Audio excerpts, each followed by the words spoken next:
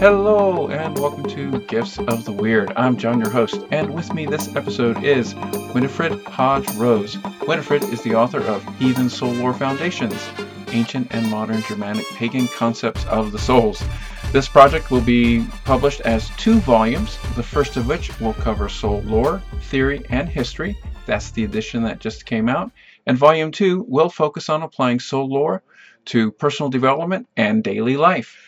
Winifred is the daughter of a U.S. diplomat and grew up in countries around the world during the 1950s and 60s. She attended a German high school and lived for years in Greece, giving her fluency in both German and Greek languages. Her academic degrees are in soil science and landscape ecology, watershed management, and political science. She worked with the U.S. Forest Service, Army Corps of Engineers, and in Department of Defense programs. She is technically retired, but Winifred has focused during the last decades on research and writing about soul lore and other heathen topics. She publishes in and now assists with producing Iduna, a journal for the Troth, an international heathen education organization, and on her website, heathensoullore.net. Her forthcoming book, Heathen Soul Lore, Ancient and Modern Germanic Pagan Concepts of the Souls, Theory, and Practice, is due out in August 2021. And that is from the Troth Publications. Winifred, welcome to Gifts of the Weird. Thank you, John. Thank you for inviting me. You're welcome. And that is an impressive history there. Growing up around the world, going to a German high school, living in Greece. That must have been a very exciting experience for a young woman. And especially at that time, you said here 1950s and 60s. I'm not trying to pin you onto an age, but that was still when Europe was rebuilding after the war. So that was quite a time at that point. It was. And my father, both my parents really were involved with that. And I think, by the way, my father was quite a linguist. He spoke 12 languages. And so I've kind of tried to follow in his footsteps with some of my language studies. But I just wanted to say that kind of upbringing in different cultures, and they really were different back then, what it was in the U.S., that I think that's part of what's helped me try to grasp how ancient heathens viewed the world, at least in certain aspects. I think that was kind of a unique background that allowed me a window, because I learned my languages through immersion, just trying to live the languages and live and think the way the people did in those countries where I lived. So just wanted to make that point. Yeah, and isn't it wonderful how learning different languages, I mean, I don't speak other languages fluently, and I'm really impressed with your father to be able to speak and converse in 12. Wonderful experience that must have been for him. And then you being fluent in at least 2, because you only admitted to 2, but you might be fluent in more. And I think, and I'll connect this, I'm connecting this to the runes. Go figure, me, a rune person. Yeah. When you learn different languages, it's all part of the stories and the culture and the people and where you are as well, to get the nuances and the understandings.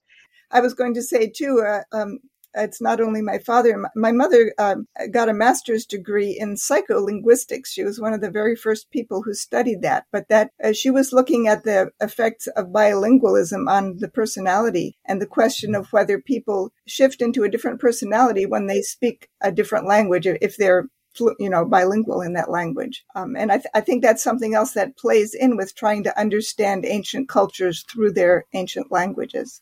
That's really interesting. What was briefly, I mean, yeah, we will get to your book at some point, but I'm really fascinated by this.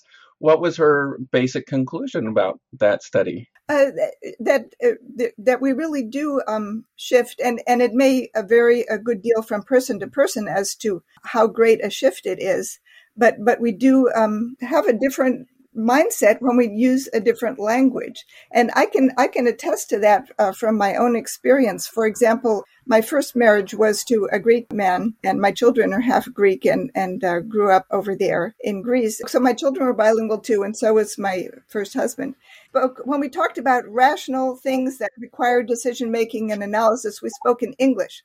Whenever we got excitable about something, whether it was positive or negative emotions, we immediately switched into Greek, and, we're able to get thoroughly excited about whatever the issue was. And that's just one example of, not only do you shift personality when you shift languages, but having the ability to shift languages, I think, expands the factors of your personality so that you can express more of yourself than you could if you only spoke one language. That's an amazing upbringing, and for your children as well. That's really great. You mentioned earlier that about how living in different countries and different languages, you connected that back to ancient peoples. And I guess that just kind of shows how widespread they were with having different societies and connections to different societies and people through their various ways of travel, either by raiding or by trading or by visiting and setting up establishments and all of that, and just how diverse even Norse and Germanic cultures were always. Absolutely. And I got to experience some of that, as a child in the 50s, living in villages in northern Greece and other parts of the world. We lived in Bangladesh too and traveled quite a bit in India and southern Africa and so forth. But back then, the dialect, before television, before radio, before everybody started listening to people pronouncing everything the same way and expressing everything the same way, I mean, literally going from village to village, you could notice dialectical differences. And even a small region would be quite different, would tell different stories, would express themselves in different ways. And there's still some villages in Greece that speak the Doric form of Greek that goes back before the Trojan War. And they've hung on to it. And that's true around the world. So what your point about how back in the earlier days of heathendom, people would have experienced all these different cultures and dialects and languages. Absolutely. I 100% agree with that. I really love it when we have these thoughts or when people talk about these things and then we have even modern expressions of them. It's really cool. Really cool. Wow. Well, we could probably go on for a very much long time talking about that stuff because that's really interesting to me. And you're inspiring me to really buckle down on listening to my foreign languages and getting those up to a little bit of a par. I'm a little bit older now, but I think it's still possible. Yes. Winifred, this is really a great opportunity. I have been able to see you posting so many wonderful things and watching your talk over Trothmoot. For my listeners who don't know, Trothmoot is a annual conference and meeting for the Troth Heathen organization, and they had a lot of great speakers, and it was held virtually again this year, which I think was a wonderful experience for so many people around the world.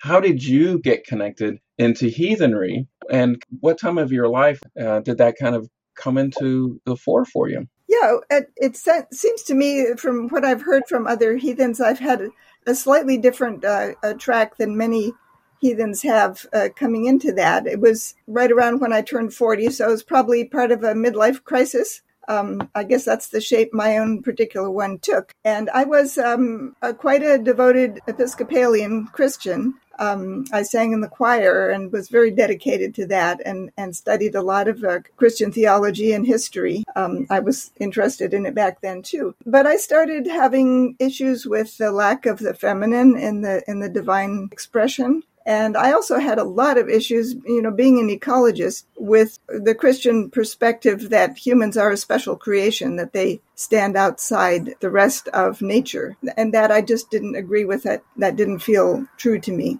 So the final tipping point was kind of an odd one. I had a Jewish friend who took a trip to Israel, and when he came back, he wanted to tell me all about it. He said, "I know you'll be very interested to hear about all the holy places I visited." And I thought to myself, why would I be interested in those holy places? And then I thought to myself again, well, he knows I'm Christian, so of course for Christians, there are holy places there. And again, this is all to myself because I was being very polite and not thinking this out loud. I said to myself, these are not my holy places. And so that got me, of course, I finished the conversation with my friend, but it got me started thinking, well, if these Christian places are not my true holy places, what are? And I thought a lot about that. I did a lot of visioning, and, the old structures of Northern Europe just came up, like, Stonehenge and Karnak and the cave things, and even the old cathedrals and shrines, particularly the small shrines kind of tucked away. And, and it got me thinking, well, what was it about Christianity that I really liked and felt rooted in so much? And the more I looked into them, they all had pagan roots, all the things that mattered to me, the seasonal celebrations, a lot of the myths and so forth. I realized how many of them had carried over from heathen times. And I thought, well, let me look further back. So I started reading more about old beliefs. But the funny thing was, I was not that enthused about the Norse tradition. I had read the stories as a child. I was a voracious reader, but I wasn't. Many heathens say, "Oh, those really spoke to me," and they didn't.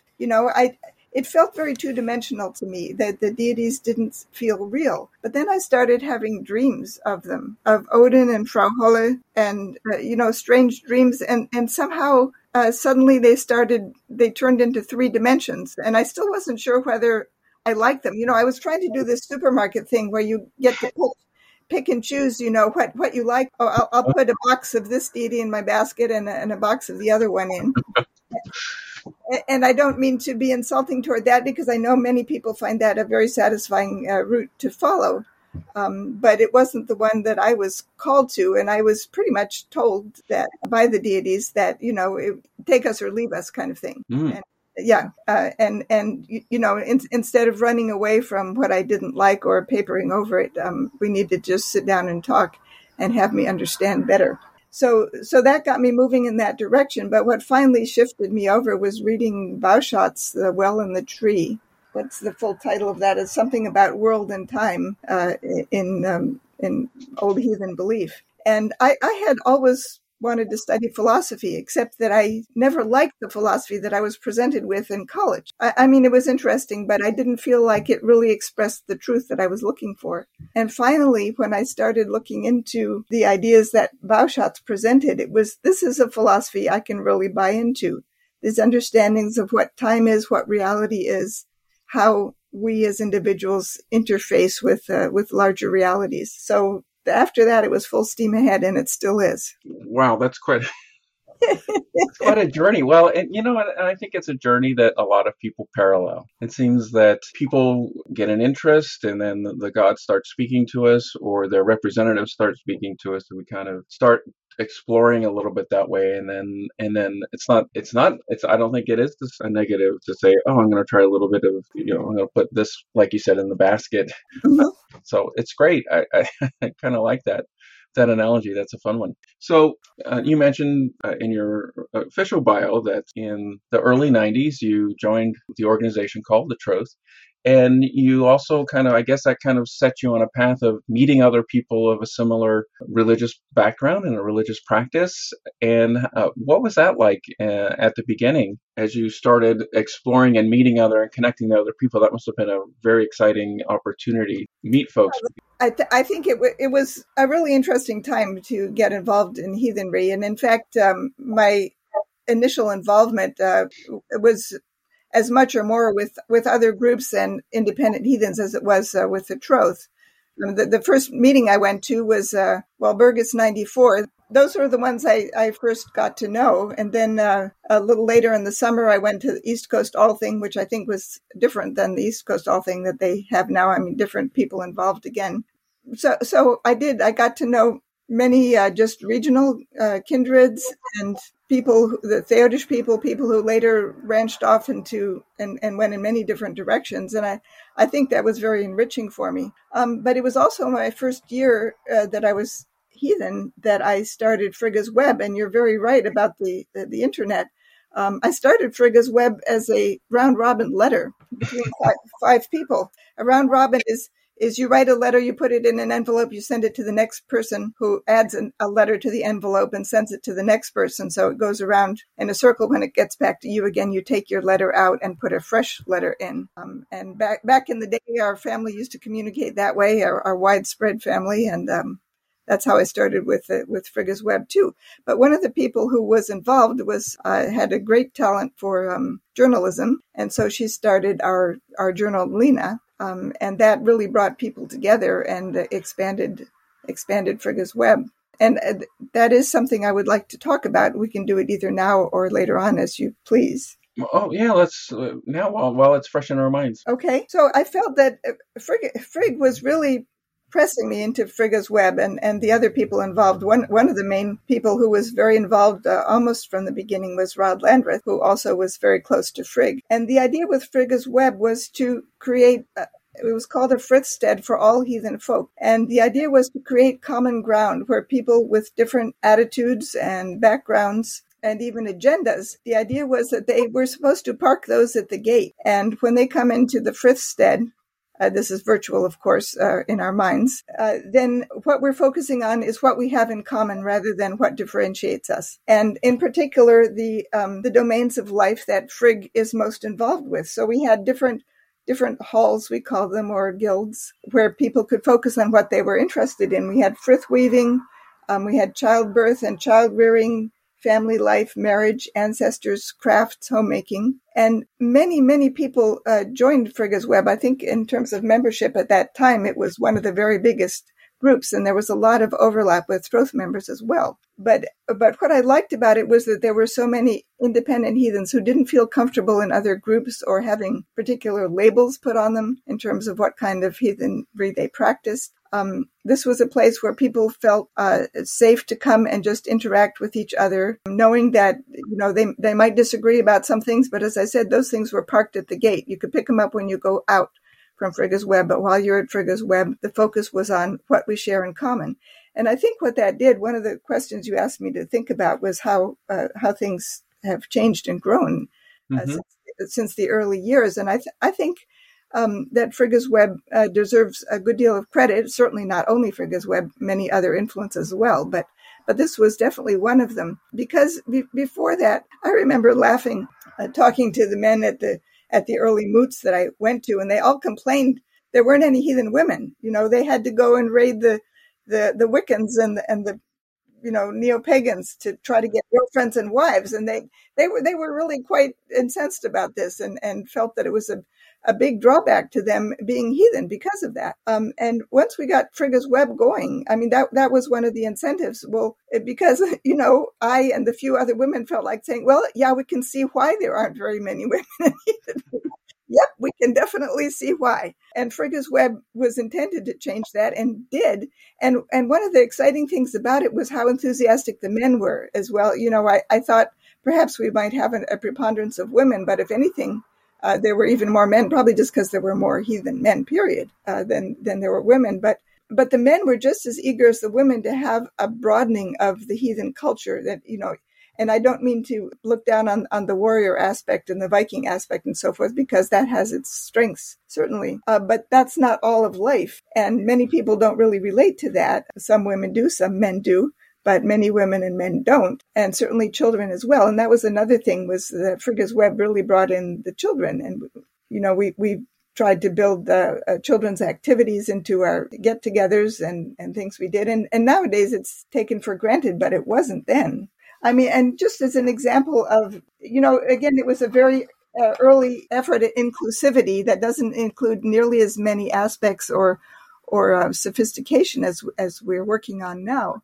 But just as one example, as far as I know, I'm the first person who instituted the idea of having a non-alcoholic choice of beverage during bloats. And I started that when I started offering Frigg bloats at Throth Moot and the other moots that I went to. And people were really appreciative of that, because before they had to just pass if they needed to avoid alcohol. And that's a small thing, but it does make people for whom alcohol is an issue, it helps them feel included. And that was kind of the idea of Frigga's Web, is to expand the common ground we share among us. It's a lot of work and a lot of great activity to make those options available to people. And yeah, I mean, the round robin letter thing. Yeah, that was fun.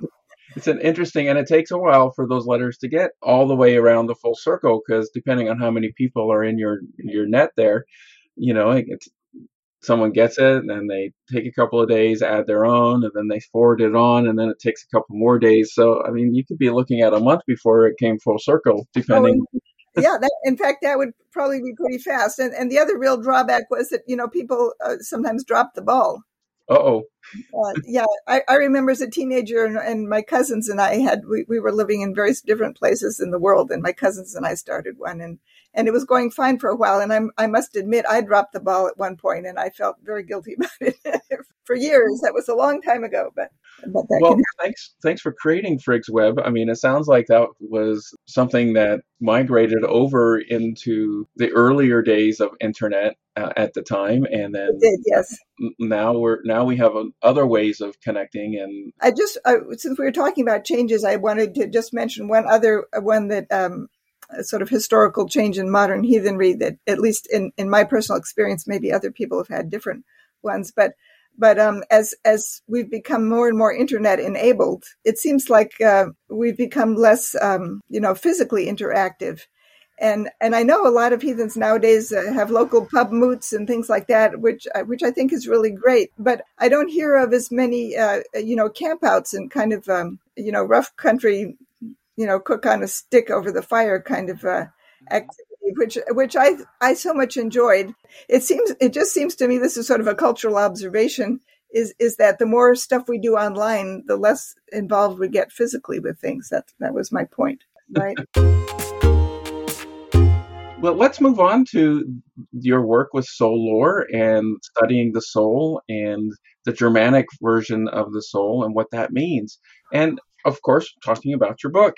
And you gave me a review copy, a draft copy of the book, and I looked through it, and it's a very in-depth book and I don't mean this negatively, but it's very dense with information. There's a lot there, and a lot of meaty stuff to grasp onto. So there's just so much. So how long is it taking you to gather this information or to experience it? And how in the world did you ever happen to be able to organize your thoughts well enough to put it down in a book that progresses? Well, it all boils down to time. I have spent an awful lot of time on this. Even before I solidly got into heathenism, I was practicing shamanic journeying, and exploring the life of the souls that way. And so that was one thread that fed into it. And another one was just wanting to learn the old languages. I started with Anglo-Saxon and trying as much as I could to do it by immersion. I would just pick up texts in Anglo-Saxon and read them, which is how I learned to read Greek too.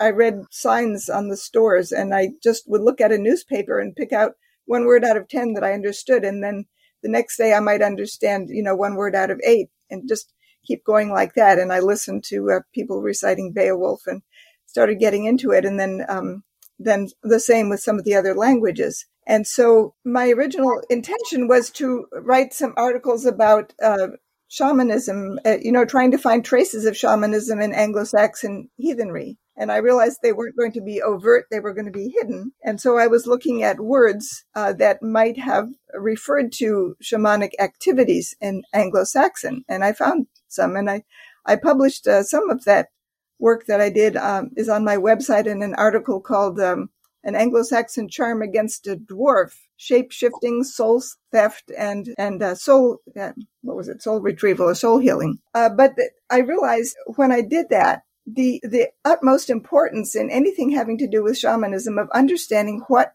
souls and spirits actually are, because that's what shamans work with. The spirits work through the shamans work through the spirits, they work on the souls of other people.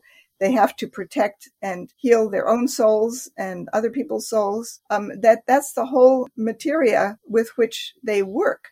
So if I wanted to understand any traces of shamanism, first I had to understand what Anglo-Saxon heathens envisioned the soul to be. And so I started the same way. I read through the entire dictionary, which I already had done once, looking for shamanic words. And this time I went through there and looked for words that might relate to aspects of the soul. And then I started doing that with the other old language dictionaries, so Old Saxon, Gothic, and Old Norse, and so then I started comparing across the languages. If I found a word that existed in all of the main languages, the old Germanic languages, if I found a word that had pretty much the same meaning and did exist across those languages, I felt like I had found, something that could be considered a soul root in heathen thinking. And that's how I proceeded. That's how I began. So I made a whole great big list and graph, and I listed these different soul characteristics and checked them off in boxes. It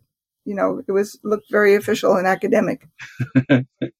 But the thing was, I realized that when I read these dictionaries, the dictionaries consist of what modern people, scholars, think those words meant. Okay. And so I wanted to form my own idea because I didn't know if I would agree with them or not. So that meant I had to read these words in the old texts. And back then when I was doing this, they weren't available on the internet. So I have access to a university library, and I got the 1,000+ pages of Alfric's Catholic homilies and skimmed through all the pages, just looking for the words, the key words. And when I found them, then I would read the text and take notes. And I did that for, most of, for the versions of the Bible that were available in these different languages, and poetry and whatever I could find. So this was years of work. Mm-hmm. And that was the beginning. And then I started getting more and more of an idea. And then I did the same thing looking in folklore and looking in traces in folklore, especially threads that were in common across the different Germanic cultures, and, started weaving all of that together. And then I started, noticing these things in myself, these descriptions of our inner self. It's like, well, yeah, I've got one of those, or, I recognize this. And, one of them, it really struck me as a child. I was very immersed in this particular soul, my Pharaoh soul, and that all the feeling of magic in my childhood came through that soul. That's just one example. So I started writing and publishing in Iduna, and my first soul lore article in this series was published in 2006. Well, I can only imagine what your library must look like. Does it look like Trinity Library? I mean, with all of these books and tables and lamps and stuff. I mean, what a wonderful place. Well, one of the reasons my husband and I realized that we were kindred spirits was when we discovered, we both had enormous libraries, and we discovered that we had a lot of the same books in our library. Oh, wow. That's wonderful. Yeah. Before we move on, I just want to do a little bit of a plug. You mentioned going to universities and studying some of their academic work, so I totally encourage people to do that. And I like to always plug and promote interlibrary loan as an option for any books that are out of print, too expensive, or academic in nature. Most of the time, you can go to a local library and through interlibrary loan, borrow a book from another library, even across the country. I've done that a couple of times already, so... I might mention too that it's exciting how much of the older material is now available both online and also as ebooks. Okay, so we've been teasing people for 30-ish minutes or so about the title of the episode is Soul Lore, and we've talked about everything but the soul itself, I guess. Why don't we talk a little bit about that? So going through your book, you've identified several, I don't know, what do you call them? Aspects or personalities or parts of the soul. And you have some really nice descriptions of them. For me, reading through it, a couple of times I had to go back and forth because some of them I'm still a little confused by. Oh, really? What a surprise. Well, it's just, for me, it kind of seemed... it seems to me the book is well written. It's just processing it in my own mind and separating them out and seeing them and experiencing them. I guess it's because the way that I learn things is experiencing and reading and auditory. The writing is great. No, and I was teasing when I said that before. I was being so teasing myself, making fun of myself, because I know it's very big and complex, and I might put in a plug for the book here, because I totally understand about learning in different ways. I think we need to do that. And even, we each have particular ways that we learn most easily, but it's also important to expand that as much as we can and learn in different ways. And I've tried to incorporate that in my book so that that in the title, it says theory and practice. So in part one of my book, I have an introductory, and I'll talk about that in a minute, but just to make this point here. And then in part one, I talk about soul lore theory, and I have a chapter or more than one chapter on each of the souls. And then in part two, I have what started out as study guides, what are study guides on my website. And those are guides into experiential learning of the souls. And I get into, I talk a lot about the imagination and about about our mindset, that we have to realize that it is possible to know experientially.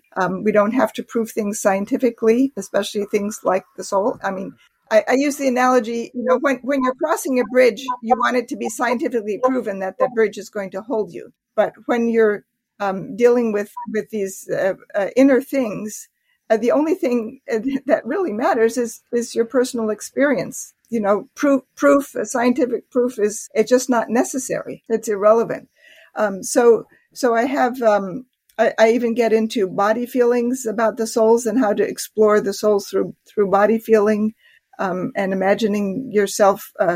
I spend a lot of time talking about exploring the souls through sensation and discovering which sensations you can go deepest through, whether it's proprioception, sight, hearing, the sense of touch. For myself, I do a lot of my exploring through flavors, which people might not think of as a way to explore your soul or your body or any other way, except babies. Babies love doing it that way.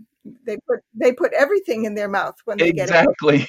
And it's a very good way of learning about things. It's just not always very safe. Right. So, for example, when, some of the souls are, all of the souls are rooted in our body, and some are very focused in our body. And I give the example of scanning for the health of those souls. And I go into meditation and I run through my body and my imagination, and I pay attention to what my sense of flavor is telling me. If it changes from a tasty flavor to a yucky flavor, or it loses flavor, that tells me that part of my body-soul connection, there's something wrong with it, and I need to pay attention to that. So that's just an example of what you were saying about different ways of learning. And I've tried to offer a lot of different ways in this book, which is one of the reasons it's so dense. And you did. I think what's really, just from my own personal experience of reading this so far, is that the part 2, the practice, is going to be, I think, essential to the comprehension and understanding. And for me, I think once I can sit down, take the experiences and go through them, and it's going to take some time to do all of them. You can't just do it in a weekend, right? Right. And I think that will really help out a lot. And so once I get to go, and the other thing is I read it on a tablet, and for me, I like pages and books. Yeah, a lot of people say, especially when it's complicated. And then I've got some tables and charts and so forth. And it's going to, by the way, I should say this right now, it's going to have a lot of illustrations, which I really hope will add another dimension of understanding to what I'm trying to say. And in particular, I want to raise a horn to my fellow heathen Dale Wood, who is providing, I think at this count, close to 20 of his original paintings to illustrate the book, which I think are very, very inspiring and evocative. Some of them are just landscapes, but they speak to the soul as far as I'm concerned.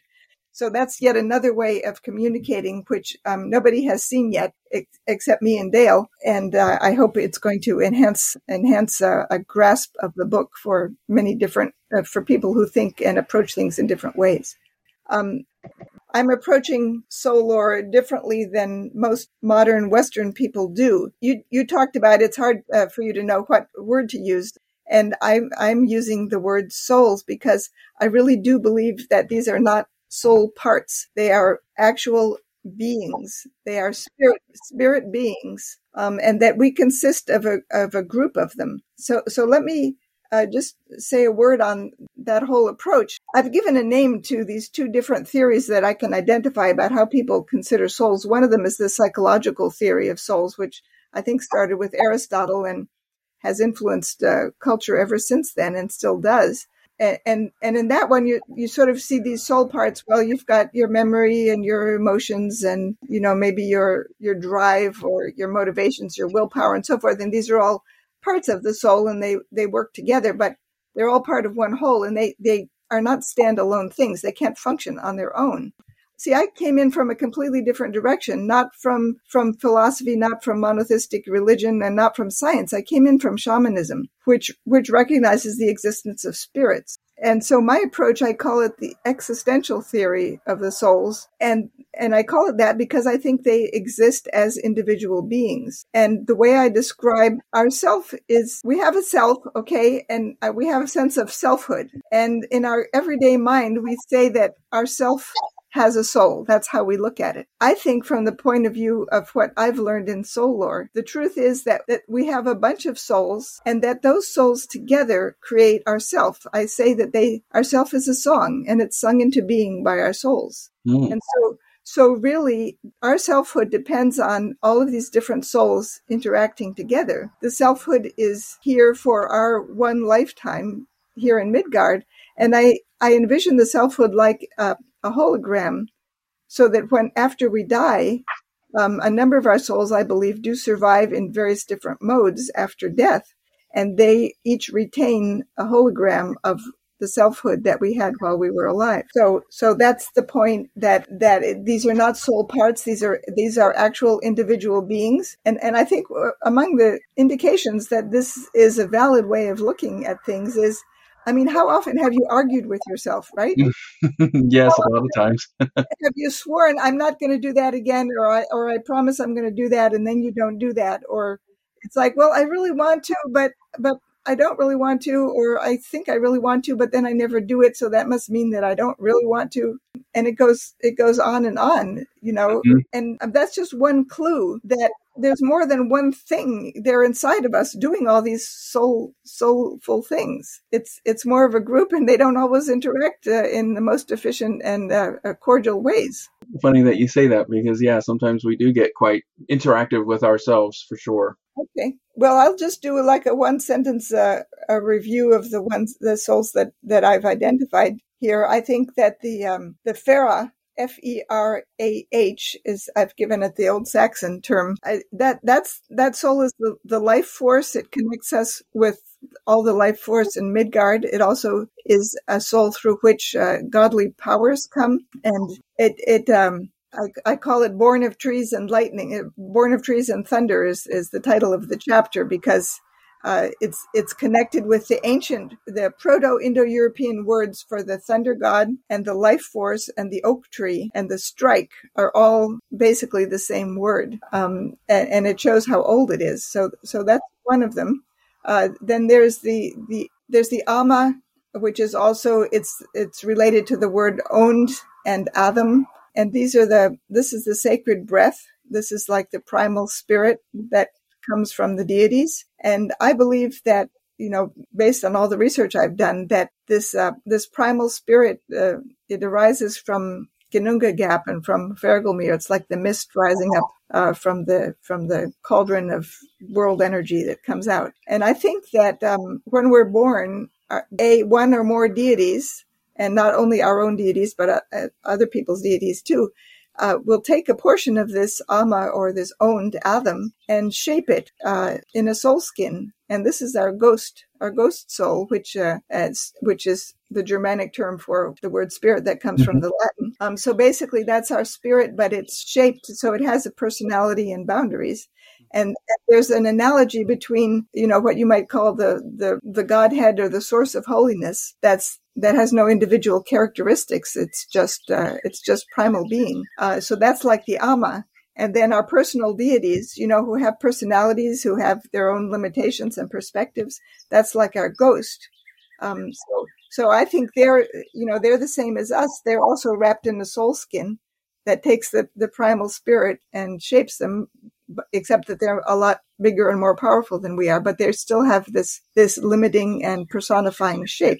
Okay, so then the next one, speaking of shapes, is our Hama soul, which is related to, which is how our body is formed. And when Odin and his brothers gave the gifts of life to the trees, Ask and Embla, that was one of the gifts. That was the La, Liter, and Lati that they gave to Ask and Embla. It was the Hama soul. So that gives the human appearance, the human ability, all of our physical abilities, including speech and thinking, and being able to interact with each other, and very importantly, being able to recognize each other as individuals. Mm-hmm.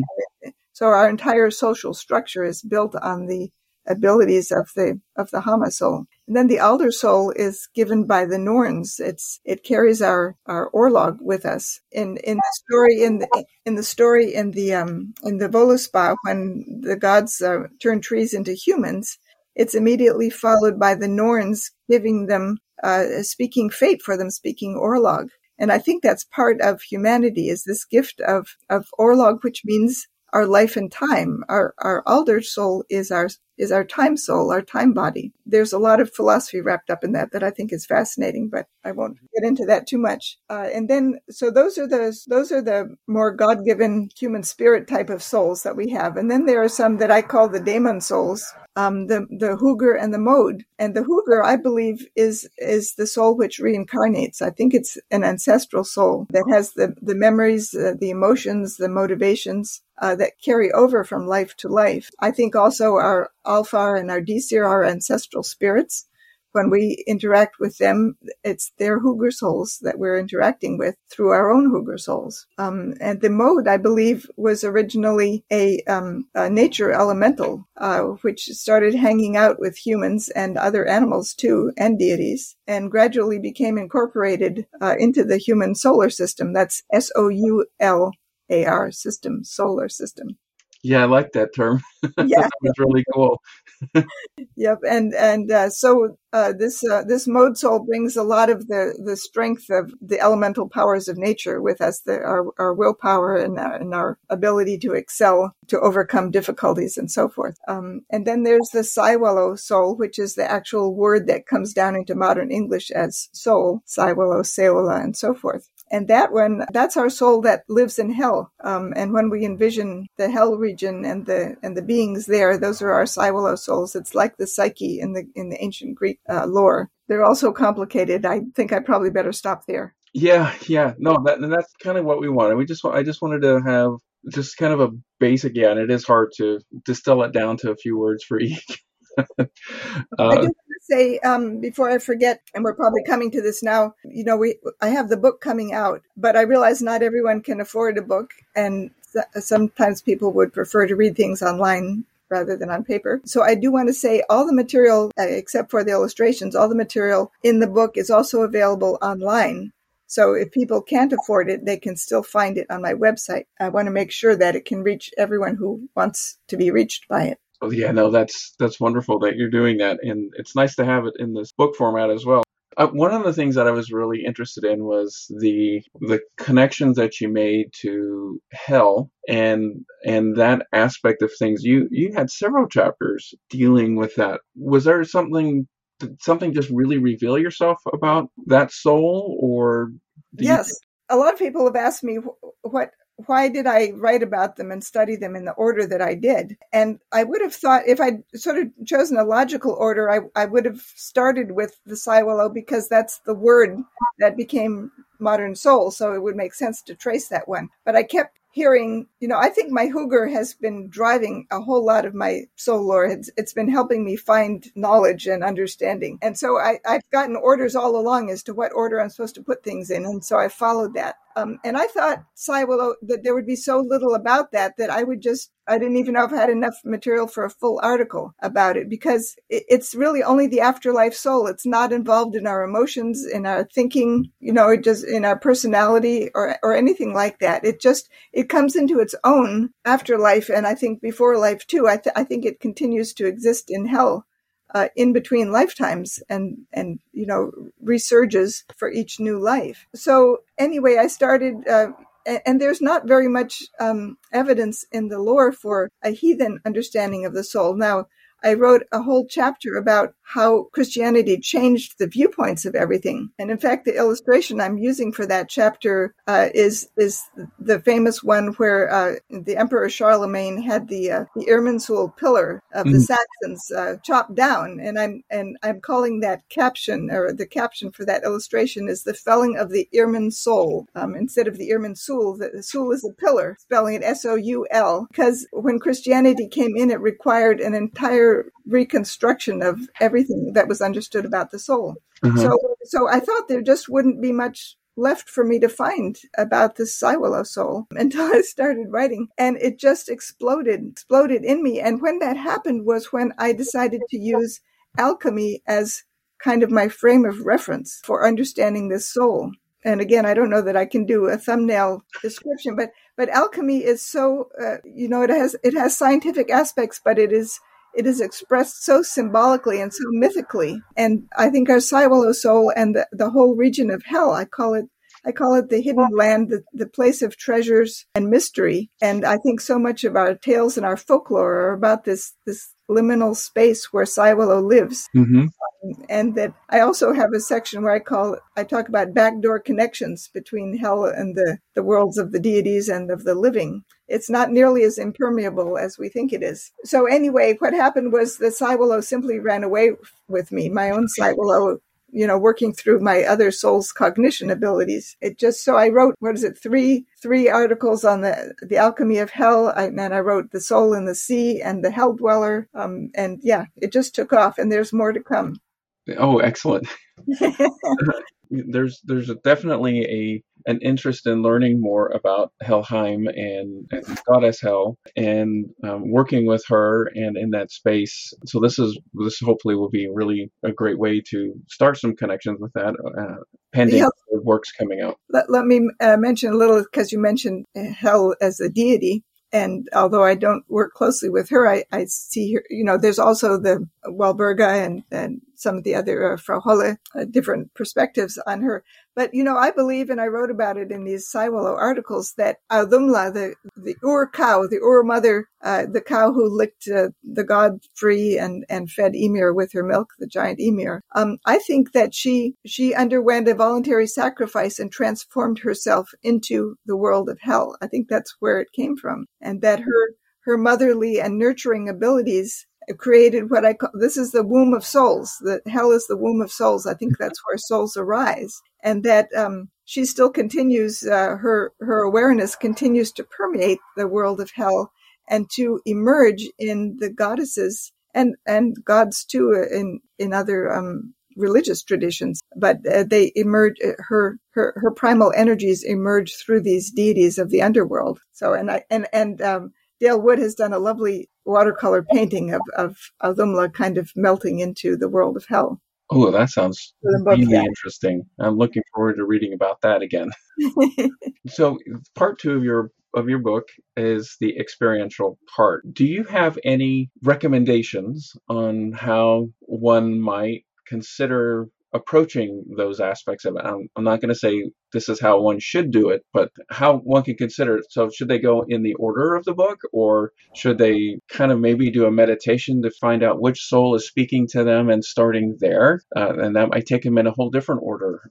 Or do you think it's best to just go from starting with Farah and moving forward? No, I think I agree with the latter thing that you said. I think it's good to go with your own instincts where they're leading you. I do recommend reading the first chapter in part 2, which talks about the procedure, the process, and the skills that are needed, and the mindset. Mm-hmm. So that's just to get people started. But then I agree that one approach that could be made is in chapter 1, definition and overview of heathen souls. I have just a paragraph or 2 about each soul. So somebody could just read that overview and in a meditative way and sort of see which soul kind of draws them, or which one seems most interesting or most important to them at this point in time. And then they could turn to part 2 and find the chapter on that soul, and also read about that soul in part 1, but that particular one, and then go on with the exercises in part 2. So, I agree with doing it that way. And in fact, Dale Wood also did some of the soul exercises, and he started right off with a combination of souls rather than just doing one at a time. That's how it worked for him. He combined his Farah and his ghost and Amma all together into an exercise, and it was really amazing. So definitely people should go with what their own souls are telling them to do or calling them to do.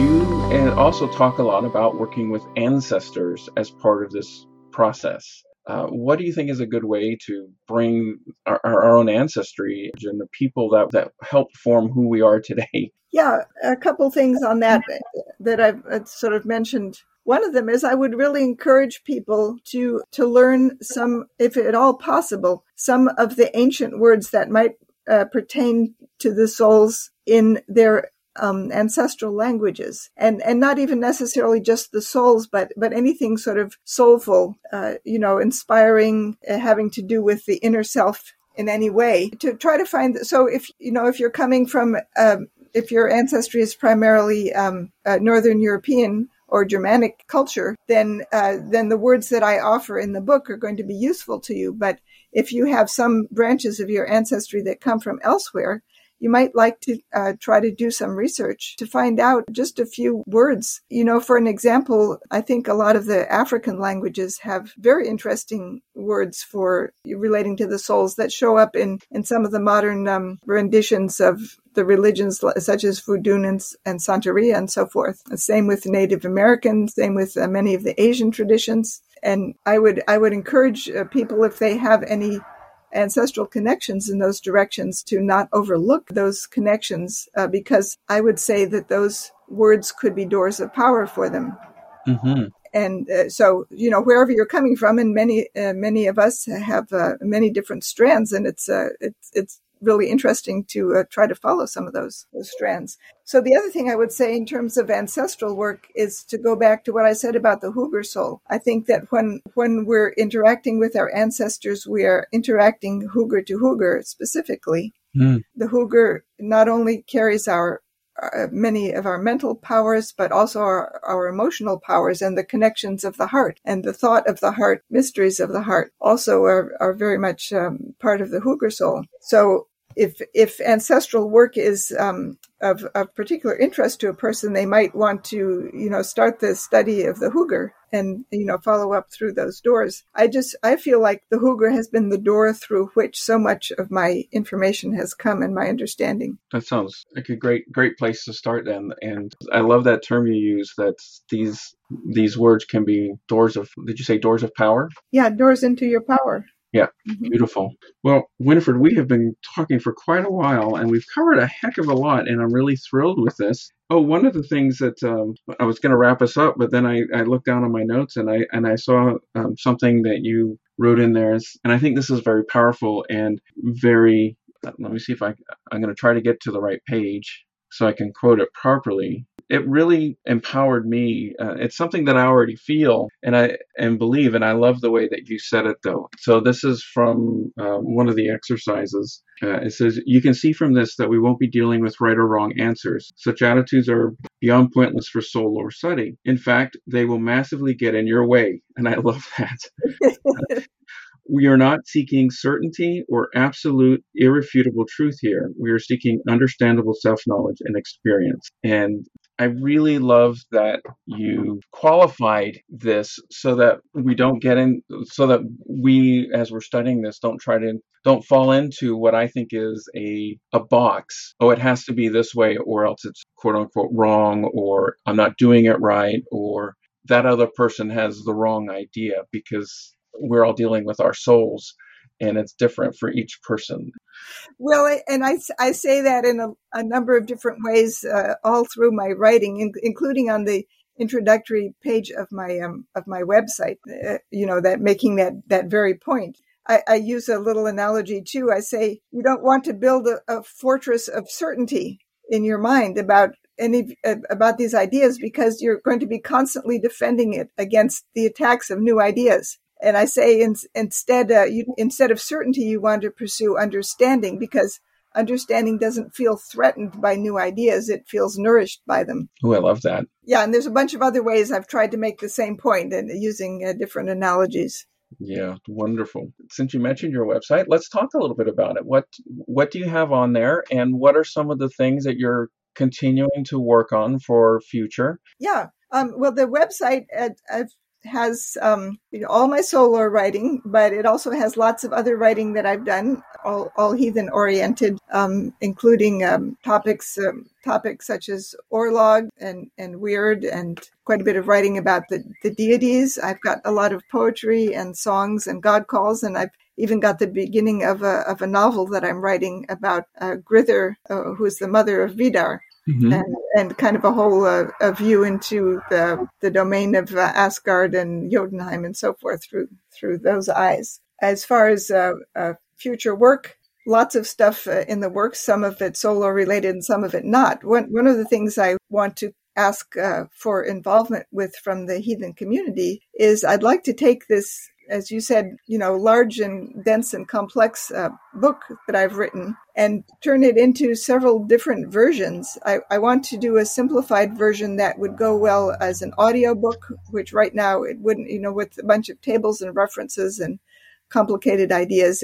I think it would just get lost as an audiobook. So I want to rewrite it for audiobook and ebook. But I also would like to see what I could offer by working with some of the other heathen programs, like Heathens in Recovery, like the clergy program, the esoteric program, the InReach program for incarcerated heathens, to see, what I could produce in the way of short and sweet material that would be useful to them and not overwhelming. So what I'm planning to do is write some synopses or simplified versions and ask people to take a look at them and offer their thoughts and advice about how well that would work. And I'd particularly like to work with people in some of those other programs to see what I could offer that would be helpful for their program. So that's one set of directions I'm going. And then I'm working on a second book, which is going to be focused on soul work as opposed to soul lore, building on the soul lore, obviously, mm-hmm. but getting into more practical applications and including what I just talked about how could it be applied. I mean, I think there's a huge area of application in psychology and mental health as well, and also in spiritual health and spiritual counseling. And so I'd like to develop in those more practical directions now, and I'd like to have input from other heathens on that. Wonderful. Wow, that's going to keep you busy for a while. Yep. Probably at least another 20 years worth of work. It's a good thing that you have, quote unquote, retired. Yes, indeed. I work full time on this now. Yeah. I'll have links in the show notes to the website, Heathen Soul Lore, where people can go on and interact with your material and kind of get an idea of it while they're waiting for the book to come out. And I'll have links for where the book can be found, so such as lulu.com, and also it will be available on amazon.com as well. Winifred, thanks so much for all of this wonderful work. Could I make one more quick point here? Absolutely. I think that the approach that I used in exploring the heathen souls could be useful for other historically based modern paganism branches, and it might be nice to just point that out here on this podcast.